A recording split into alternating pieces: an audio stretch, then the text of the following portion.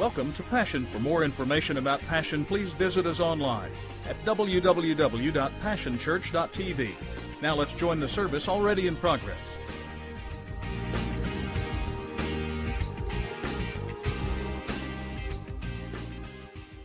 Psychology. Every week I've been talking to you about different kinds of ologists that you're familiar with. Like I mentioned, ophthalmologists, those guys that work on your eyes. I've talked to you about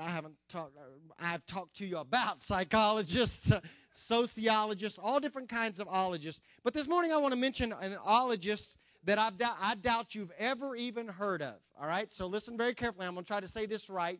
It's kind of a weird word. It's dactylologist. How many of you have ever heard of a dactylologist? Anybody got a guess as to what a dactylologist does? What? What is it? Did you know? Oh, shoot, I was hoping somebody knew. Okay, it's the study of, this is kind of weird, it's the study of finger rings, or somebody that makes finger rings or toe rings. That's a dactylologist. Now, the reason we don't know that is because the guys try to avoid the dactylologist all they can, and the women try to get us to go see a dactylologist all the time, but we try to avoid that because we understand that if we show up at the dactylologist, it's going to be an expensive study, understand? So we avoid the dactylologist at all costs, right?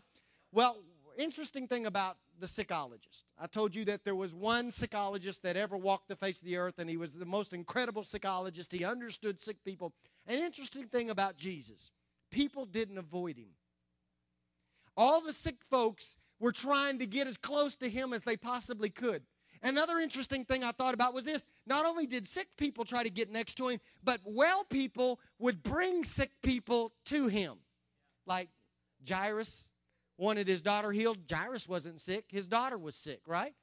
And I thought about the four men that had a sick friend, and they brought him on the pallet, and they tore the roof off of the building and dropped the pallet in so that the sick man could be made well. People would try to get sick folks to Jesus. And so this morning, I want us to go back and look at an account of Scripture, one of my favorite, but also one of those passages that bothers you badly in the whole Bible as far as I'm concerned. So let's go learn some sick truth quickly this morning. In Mark chapter 8, there is an account that I want to read to you. Mark chapter 8, verses 22 through 26. Listen very carefully. They're talking about Jesus, and it says, He come to Bethsaida, and they bring a blind man unto him, and besought him to touch him.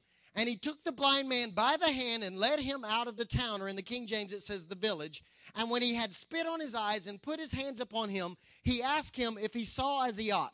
And he looked up and he said, I see men as trees walking.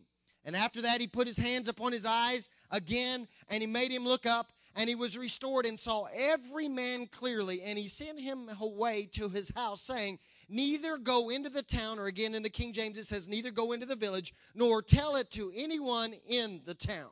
Then in Luke chapter 4, verses 17 through 19, Jesus is at church, and this is what happens. It says, the scroll of the prophet Isaiah was handed to him, and unrolling it, he found the place where it is written, the Spirit of the Lord is on me, because he has anointed me to preach good news to the poor. He has sent me to proclaim freedom for the prisoners and recovery of sight for the blind, to release the oppressed, to proclaim the year of the Lord's favor. So let's learn some things from this account. The first thing that jumps off this page to me when we're dealing with the issue of this man who is blind is that the Sickologist will take you out of your comfort zone. Notice, if you will, that Jesus walks into a village, and of all the sick people that they could have brought to him, because how many of you know that every town I've ever been in, there are a bunch of sick folks there? I think they had the pick of the lot. There were people there that had leprosy. There were people there that had a cold. There were people there that had arthritis. There were people there that had diabetes. There were people there that couldn't walk. And of all the people they selected, for whatever reason, they picked this one young man. You know what I think? I think he was the village pet. I think that he had probably grown up in that village. I can't prove it by Scripture, but I believe he had probably been born there. He had never left there. I think that he was the village pet. And so of all the people that they could have brought to Jesus, they picked this one young man, and they stand him in front of Jesus, and they say, Jesus, we want you to do us a favor. We love this young man so much that we want you to heal him and give him his sight back.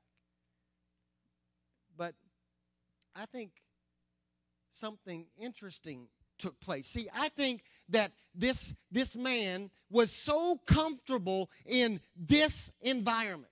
I think he grew up in this environment. I think that the village was his comfort zone. I think it was his safe zone. You know how blind folks are. They figure out their surroundings. And I think he was so familiar with his surroundings that he could do this. I think when he was walking through town, he could count his steps and go, you know, if I walk 22 steps forward, there is a water fountain there. And if I'm not careful, I'll trip over the curb and I'll fall into the pool and I'll make a fool of myself. So I know that I've got 22 steps that way. And then I know this, I've got 14 steps to the right. There's an apple stand there, and if I'm not careful, I'll bump into the apple stand and I'll knock them all out, and the farmer that brought them to the market will be mad at me. And 12 steps to the left, there's a huge tree, and if I'm not careful, I'll hit my head on the tree and bruise myself. And 9 steps backwards, there's a park bench right there, and I'll fall over that if I'm not careful. He was comfortable in that environment. Did you notice the first thing that Jesus did when Jesus was confronted with this sick man? The Bible says that Jesus took this blind man and he led him out of his village. In other words, he took him out of his comfort zone. And I came to tell you some sick truth this morning, and that is this. Jesus wants to get us out of our comfort zone. In fact, some of you have been uncomfortable this morning because you're not accustomed to this kind of praise and worship, and it's made you uncomfortable. And you're sitting there thinking, if they would have just sung a hymn I could have worshiped, that would have made me comfortable. If we could have just sat down while we worship, that would make me comfortable. But Jesus wants to make you and will make you uncomfortable. Jesus specializes in taking us out of our comfort zone, and a lot of times he will do it even if we're kicking and screaming on the way out of town. And I just wanted to tell you this morning that some of you are way too comfortable. Some of you've got it all figured out. You know how many songs that we need to sing. You know what songs we need to sing. You know the format, the program. And you've grown comfortable in your spiritual walk. And the sick truth for you this morning is that Jesus wants to make you uncomfortable. He wants to stretch you. There's more in God than you've already experienced. There's more because the Bible says that we are to move from faith to faith and glory to glory. There is an upward progression. And the only way to get there is to get out of our comfort zone because we are creatures of habit and creatures of comfort. In fact, you know what we do? We take the path of least resistance. Whatever got me to point A, I will continue to do that. And when I experience God at point A, then I will sit down and stay there the rest of my life because that's what I'm comfortable with. And I become so comfortable with what I've already experienced that I'm not willing to get up and press any further because to leave A, I have to become uncomfortable with A and stretch for B. And I am challenging you this morning is in this truth right here. Jesus does not want you to be comfortable. Jesus wants to make you uncomfortable. He wants to keep you on the edge of your seat. He wants to keep you guessing a little bit so that you will follow him into bigger and greater and higher and deeper things. And the only way that you can do that is to get you out of your comfort zone. The second sick truth is this. The psychologist may be speechless when he's dealing with you. Notice, if you will, that Jesus takes this man by the hand. He leads him out of the village, and he doesn't say anything to him. I don't know if you've ever spent any time around blind folks before. I've had that opportunity, and I've come to realize that blind folks rely on all their other senses. They get really adept at touch. They can read Braille, just little dots that I don't think mean anything. They can read an entire book in Braille. They get real sensitive in their smell. They can smell things and know instantly what it is. But the one sense that becomes more heightened than all of them, in my opinion, is hearing. They can recognize voices. They can hear a pin drop in a crowded room. They become extremely capable of hearing. And notice, if you will, that Jesus runs into a blind man, takes him out of his comfort zone, and doesn't say anything to him. You know what I think? I think the guy got uncomfortable. I think in the silence, the guy became anxious. And I can't prove this, but let me use my imagination, if you will. I think this guy began to kind of pull on Jesus a little bit and say, hey, wait a minute, where are you taking me? I can't see where we're going. I'm not comfortable with this. Jesus, I think you misunderstood. My friend said, heal his eyes. And I think you misunderstood them and thought they said he needs exercise. You misunderstood them. I need a healing. I don't need to take a walk. I don't need to take a trip. I don't want to go on this journey. Talk to me, Jesus. Say something to me. And Jesus, in this journey into an unknown, unfamiliar, uncomfortable place, is absolutely silent until he gets him where he wants him. And isn't that what most of us are facing right now? We become extremely uncomfortable in silence. Some of us long to hear from God, and some of us need to hear from God, and some of us have been begging God to say something to us, but in the silence we have grown uncomfortable, and we're crying out to God, we're begging God, please God, say something to me, and God isn't saying a word, and it's driving us crazy, and we become anxious. But I came to tell you this morning that you can trust the Sickologist even when you can't hear him. You can continue to follow him, because the Bible says the steps of a righteous man are ordered by God. You can trust him when you can't hear him.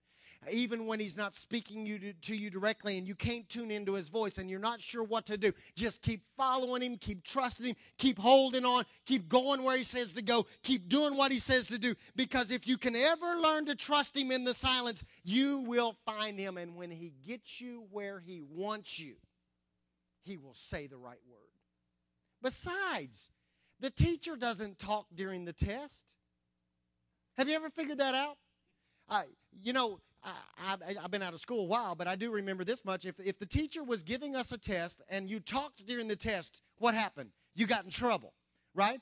The teacher doesn't talk to you during the test. The teacher talks to you before the test and after the test. The test is when we find out if you learned what you were supposed to learn. So if God is silent right now, hold on and understand that you're just in the middle of a test. And we continue to trust him until he gets us where he wants us. Truth number 3. Healing, I love this, but it makes me mad too. Healing requires dissatisfaction with better. See, this is a portion of Scripture years ago when I read it. It aggravated me and it disappointed me because I thought Jesus had a bad day. Ever wondered if Jesus ever had a bad day? Ever wondered if Jesus woke up on the wrong side of the bed? Ever wondered if Jesus had bad hair? Ever wondered if he just woke up and said, I just don't have, because I don't know about you, but I've searched Scripture and discovered that at least 6 other occasions Jesus deals with blind people. Matthew chapter 9, Matthew chapter 12, Matthew chapter 15, Matthew chapter 20, Matthew chapter 21, John chapter 9. 6 other occasions Jesus touches blind people one time and they're healed. And now Jesus has to touch somebody twice. Did he have a power shortage?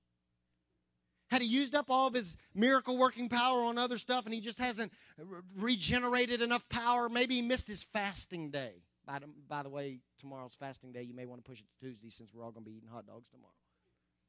Maybe he didn't fast enough that week. Maybe he didn't seek God's face. Maybe he missed his morning devotions 3 mornings in a row and it cost him. Why all of a sudden did Jesus not have enough power to fix this guy with one touch? I mean, you go back in the New Testament. I've already read some of this to you. Jesus would touch.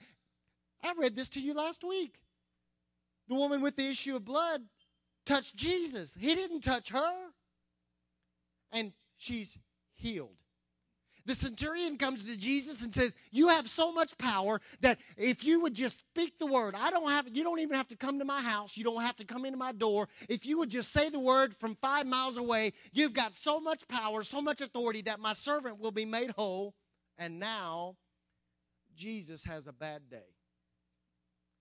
He has just read out of Luke chapter 4, just quoted out of Isaiah, that he has power to bring sight to the blind. Was he lying?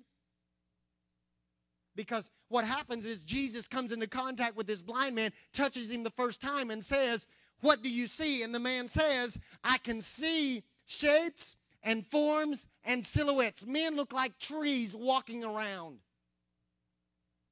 Hear me this morning. Compared to where this man was, he's better. Think about this a moment.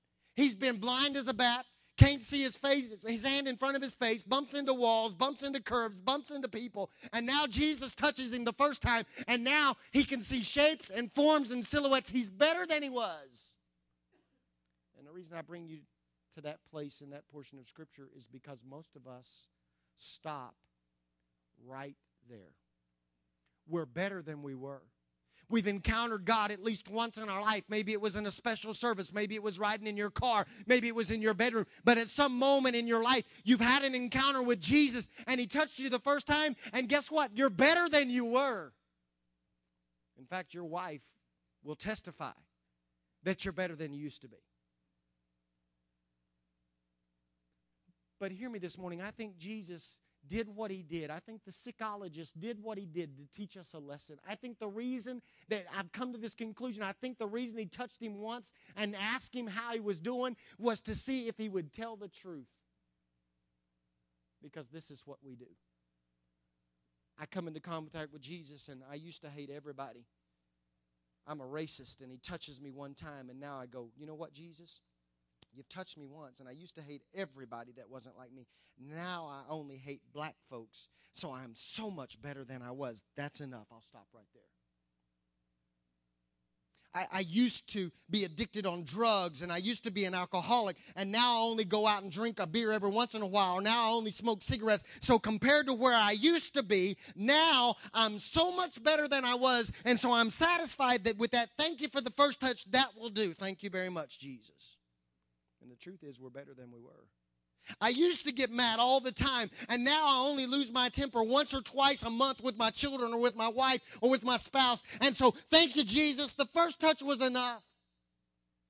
I used to lust all the time, and I was driven by my lust, and I was consumed by my lust. But now, that one person is the only one I have any problem with, and when I see them, I lust. But that's so much better than I was. I think the Psychologist is teaching us that the only way to get completely whole is to refuse to live halfway healed, halfway delivered, halfway set free, halfway sighted, fuzzy for the rest of our life, bumping into the same walls, the same obstacles, the same barriers, and calling that whole. I want to tell you something this morning. Unless you can see clearly, you're not whole. Unless you are completely and totally. Jesus didn't come to set us halfway free. Jesus didn't come to heal us halfway. Jesus didn't come to set us free from all the chains, all the bondage occasionally. He came and he touched us to set us completely free. And the psychologist is teaching us that the only way to become totally whole is to be honest and to become dissatisfied with better. How many of us are living our lives satisfied with just being better? Well, the fourth lesson that he teaches us is this, is that the psychologist will test our touch. A lot of us don't think that we need anything else from Jesus, but I got a test for you, because if you'll notice out of the portion of Scripture that I read to you, Jesus tests the touch that he gave the man. Did you hear what he did? He touched him the first time, and here's the test. He says, "After I've touched you one time, what do you see?" So there is a test to this touch. The test was, how do you see people? Oh, this one's good. The same test applies today. How do we know whether you're really delivered? How do I know whether you're really set free? How do I know that you've really given everything over to God? Can I answer that question? If you pass the test. Because the test is the same today. And the test is this: how do you see people? If you see people correctly, then you've been delivered and you've been set free and you're whole. But if you don't see people correctly, then you need a second touch. Can I help you this morning? Here's how it works. Most of us have problems when we look at folks seeing them correctly. We think, oh, this is not going to go over well, but just hang with me. We see people and think that they're helping us. But because we're not whole, we don't understand that in reality they're hurting us.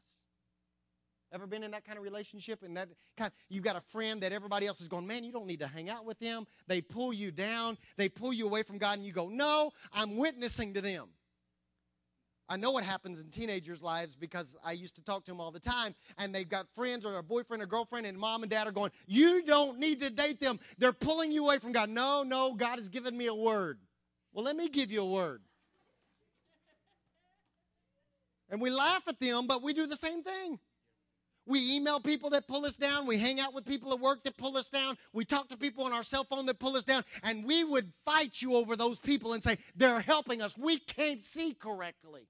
Kind of like Eliab. You remember in the Old Testament that David's brother shows up, or David shows up on the battlefield. And remember the story, he's got cheese and crackers for them. He's reinforcements. He's their afternoon snack. He's brought them a KFC quick pack. And instead, Eliab says this about David. His older brother, David's older brother looks at David and he says, you are an evil young man. And you are only here to make a name for yourself. No, I'm not. I'm the delivery boy. I brought you pepperoni pizza, buddy, but you can't see correctly. He couldn't understand that David wasn't trying to hurt him. He was trying to help him because, see, God sends you people in your life that you think are trying to hurt you, that God has divinely assigned to you that he's trying to help you. They're sent by God to nourish you and to sustain you and to speak life into you, but you think they're a killjoy. You think they just get on your nerves. I wish that youth pastor would get off my back. I wish that high school teacher would leave me alone. I wish that boss, my supervisor, would leave me alone. They're driving me nuts. No. God has placed them in your life to keep you sharp. We don't see people great. Samson he needed a second touch. He thought Delilah was it. Man, she's everything I need. She's fine. She's hot. He couldn't see correctly and understand that she was hurting him. That's true for us too. There, just as much as God has assigned people to our lives, let me just give you a news flash this morning. The enemy assigns people to our lives too. That person you think is your best friend, and that person you think is all that and a bag of chips, and I'm happier when No. You need to see correctly and understand that they're hurting. It's a lost art. Julie and I have been talking about, there is a lost art called discernment. Nobody discerns anymore. We need to see clearly. So that's the test that you have to pass. If you don't see people correctly, if everybody's talking to you and say you need to get rid of them and you don't see it, if everybody's saying they're trying to help you and you don't see it, then maybe, just maybe, you need to make an appointment with the Psychologist and get a second touch so that the scales will fall off. Jesus opened my eyes. Let me see. And the final lesson this morning is this. The Psychologist will probably change your travel plans. After you had an encounter with Jesus, this is my favorite part of this story, cracks me up. And you got to read it in the King James. After you have an encounter with Jesus and you've gotten a second touch and you see clearly, go back and read the instructions that Jesus gives the man. After he touches him and he sees clearly, he says to him, don't go back to your village. Can I modernize that statement for you? Stay away from the village people. You can take that any way you want to. Jesus understood something. I can't prove this, but please let me run with my imagination. I honestly do believe this, though. I think that the moment that he touched him the second time and his eyes cleared up and he saw completely, and Jesus looks at him and said, don't go back into your village, stay away from the village people, don't tell anybody. I think that if the blind man had gone back to his village, he would have gone back to being blind. Can I prove it to you? I think I can prove it to you. Because that's what we do. We come to church like we did this morning and we encounter the presence of God and he touches us the second time and he makes us whole and he makes us complete and we feel better than we've ever felt. We've got more peace than we've ever had. We've got peace that passes all understanding, joy unspeakable. We feel like we're on top of the world. We feel like we can change the world. And then we walk right out of here and get back in our car and listen to the same junk we listened to on the way to church. And we go right back to our house and watch the same junk we watched before we went to church. And we go right back to our workplace or our school place, and we hang out with the same individuals that were pouring us down. And we go back to being blind. We leak. Have you figured that out? We leak. We encounter God every week in here, and we leak because we go back to our village. And I want to teach you something this morning. We have got to come to the place in our life where we love and cherish and depend so much on what Jesus has done for us that I am willing to delete any email address, and I am willing to delete any cell phone number, and I'm willing to cut off any relationship, and I'm willing to turn off any channel, and I'm willing not to go to a place if it will cost me my sight, because my sight is more important than my friends. My sight is more important than my favorite radio station. My sight is more important than any of that, because I am determined to keep what He's done in my life.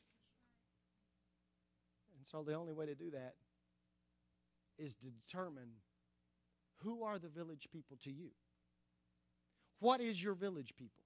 Where is your village people? Where do you go that steals the touch of God from you? What do you listen to? Who do you listen to? What do you watch? Who do you spend time with that after you've had an encounter with God, instantly they pull it away from you? And if you can discover who they are, if you want to keep your sight, you have to walk away. You have to walk away. So I just came this morning to tell you something. Stay away from the village people. Keep your sight. It's worth it. Jesus will change your travel plans. Once He touches you the second time, you won't get to go where you've always gone. You won't get to hang out with who you've always hung out with. You won't get to listen to who you've always listened to, because your sight is more valuable than that. So you have to stay away. I want you to stand with me this morning. Can I tell you some truth? There are some areas, hear me carefully. You know what Jesus did?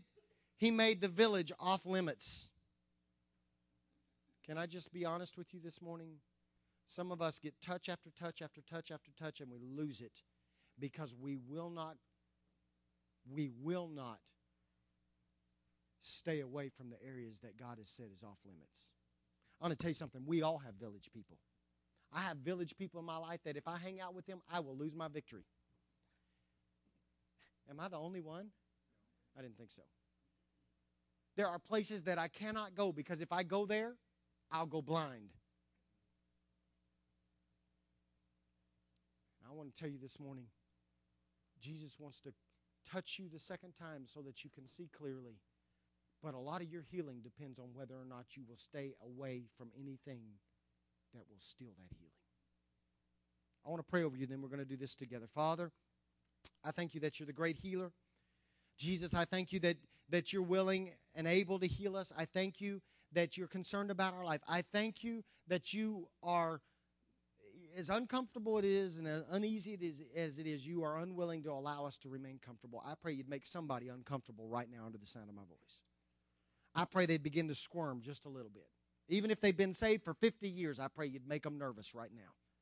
God, make us uncomfortable with what we've already encountered, with what we've already experienced. Make us desire and want more. Help us to be willing to go to the nth degree to get what you want for us. Father, I pray that for that person under the sound of my voice that's going through a period of silence, and they may have even begun to ask this question, Jesus, where are you? I can't hear you. Maybe they feel like you've forsaken them, but we know this. Your word says that you will never forsake us and you will never leave us. So, God, I pray that we would become extremely comfortable in the silence. Even if we can't trace you, we will still trust you and know that we can depend on you. And, Father, I pray this morning that if there is anyone here that has received a first touch and we would take an account of our own lives and we're better than we were, but we're not whole, and we're not complete, I pray that we would be transparent enough to hold on for a second touch. And we would be honest enough with ourselves to declare we need a second touch. And how do we know that? By how we see people. Father, we know that if we don't see people correctly, then we're blind. And so I pray that in the name of Jesus right now over every person under the sound of my voice, if there are people here that think that they have relationships that are helping and they're hurting, I pray that their eyes would open and they would see clearly. They would know who's trying to help and who's trying to hurt, and they would be able to discern between the two, and they would cut off the ones that are trying to hurt. And they would depend on those. They would give an open door to those that are trying to help. And most of all, Father, this morning I pray that you'd help us to keep what you've done in our lives. You'd help us to keep what you've started in our lives.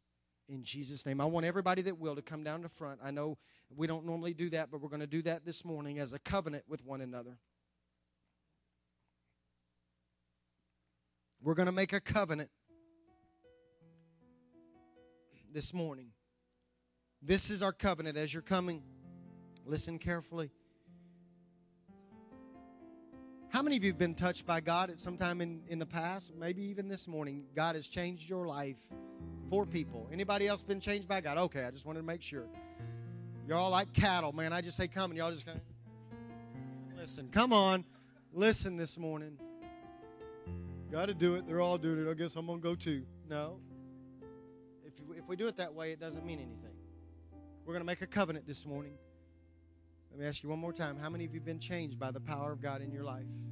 So much better than you were. I'll testify. I'm better than I used to be. I'm pushing for whole. Amen? I want you to do that too. But I've already said this. I want you to hear me carefully again. A large degree of our healing, our wholeness, our completeness is determined by whether or not we go back into our village. I don't know who the village people are to you. I don't know what the village is to you. I don't know where the village is. I just know this. We all have a village. We all have an environment that if we go into it will cost us. We all have people that if they speak in our lives, it will cost us. And so I want us to make a covenant, kind of sealing this whole Sickology series up. I want us to make a covenant as a body that we will help each other to stay away from the village people. That means there's some responsibility in that. You understand what I'm saying? That means that if I'm in relationship with you and I see you talking to people that I know are going to drag you down, I am obligated to walk up to you and bump you and say, village people.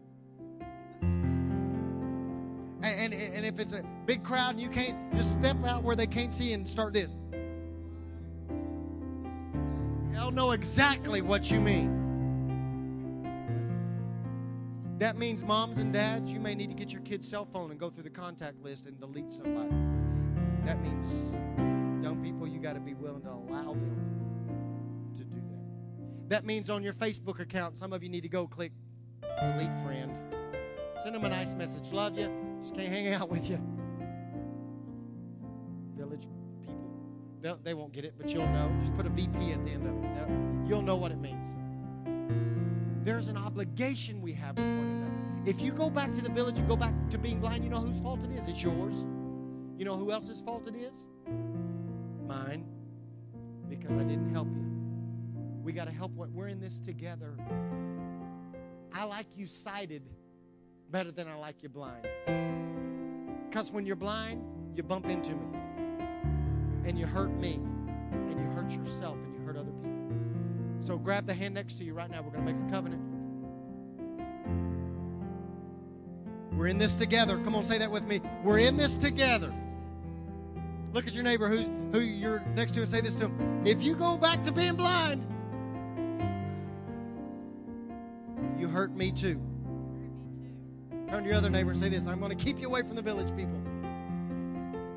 Come on, let's pray. Father, in the name of Jesus, we make a covenant together that we're going to stay away from the things, the people, the places that cost us our sight.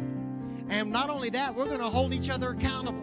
If we see the people next to us going to people or to places or to things that cause them to go back to being blind and they lose the victory that they found in you, we're going to speak up. We're going to hold them accountable.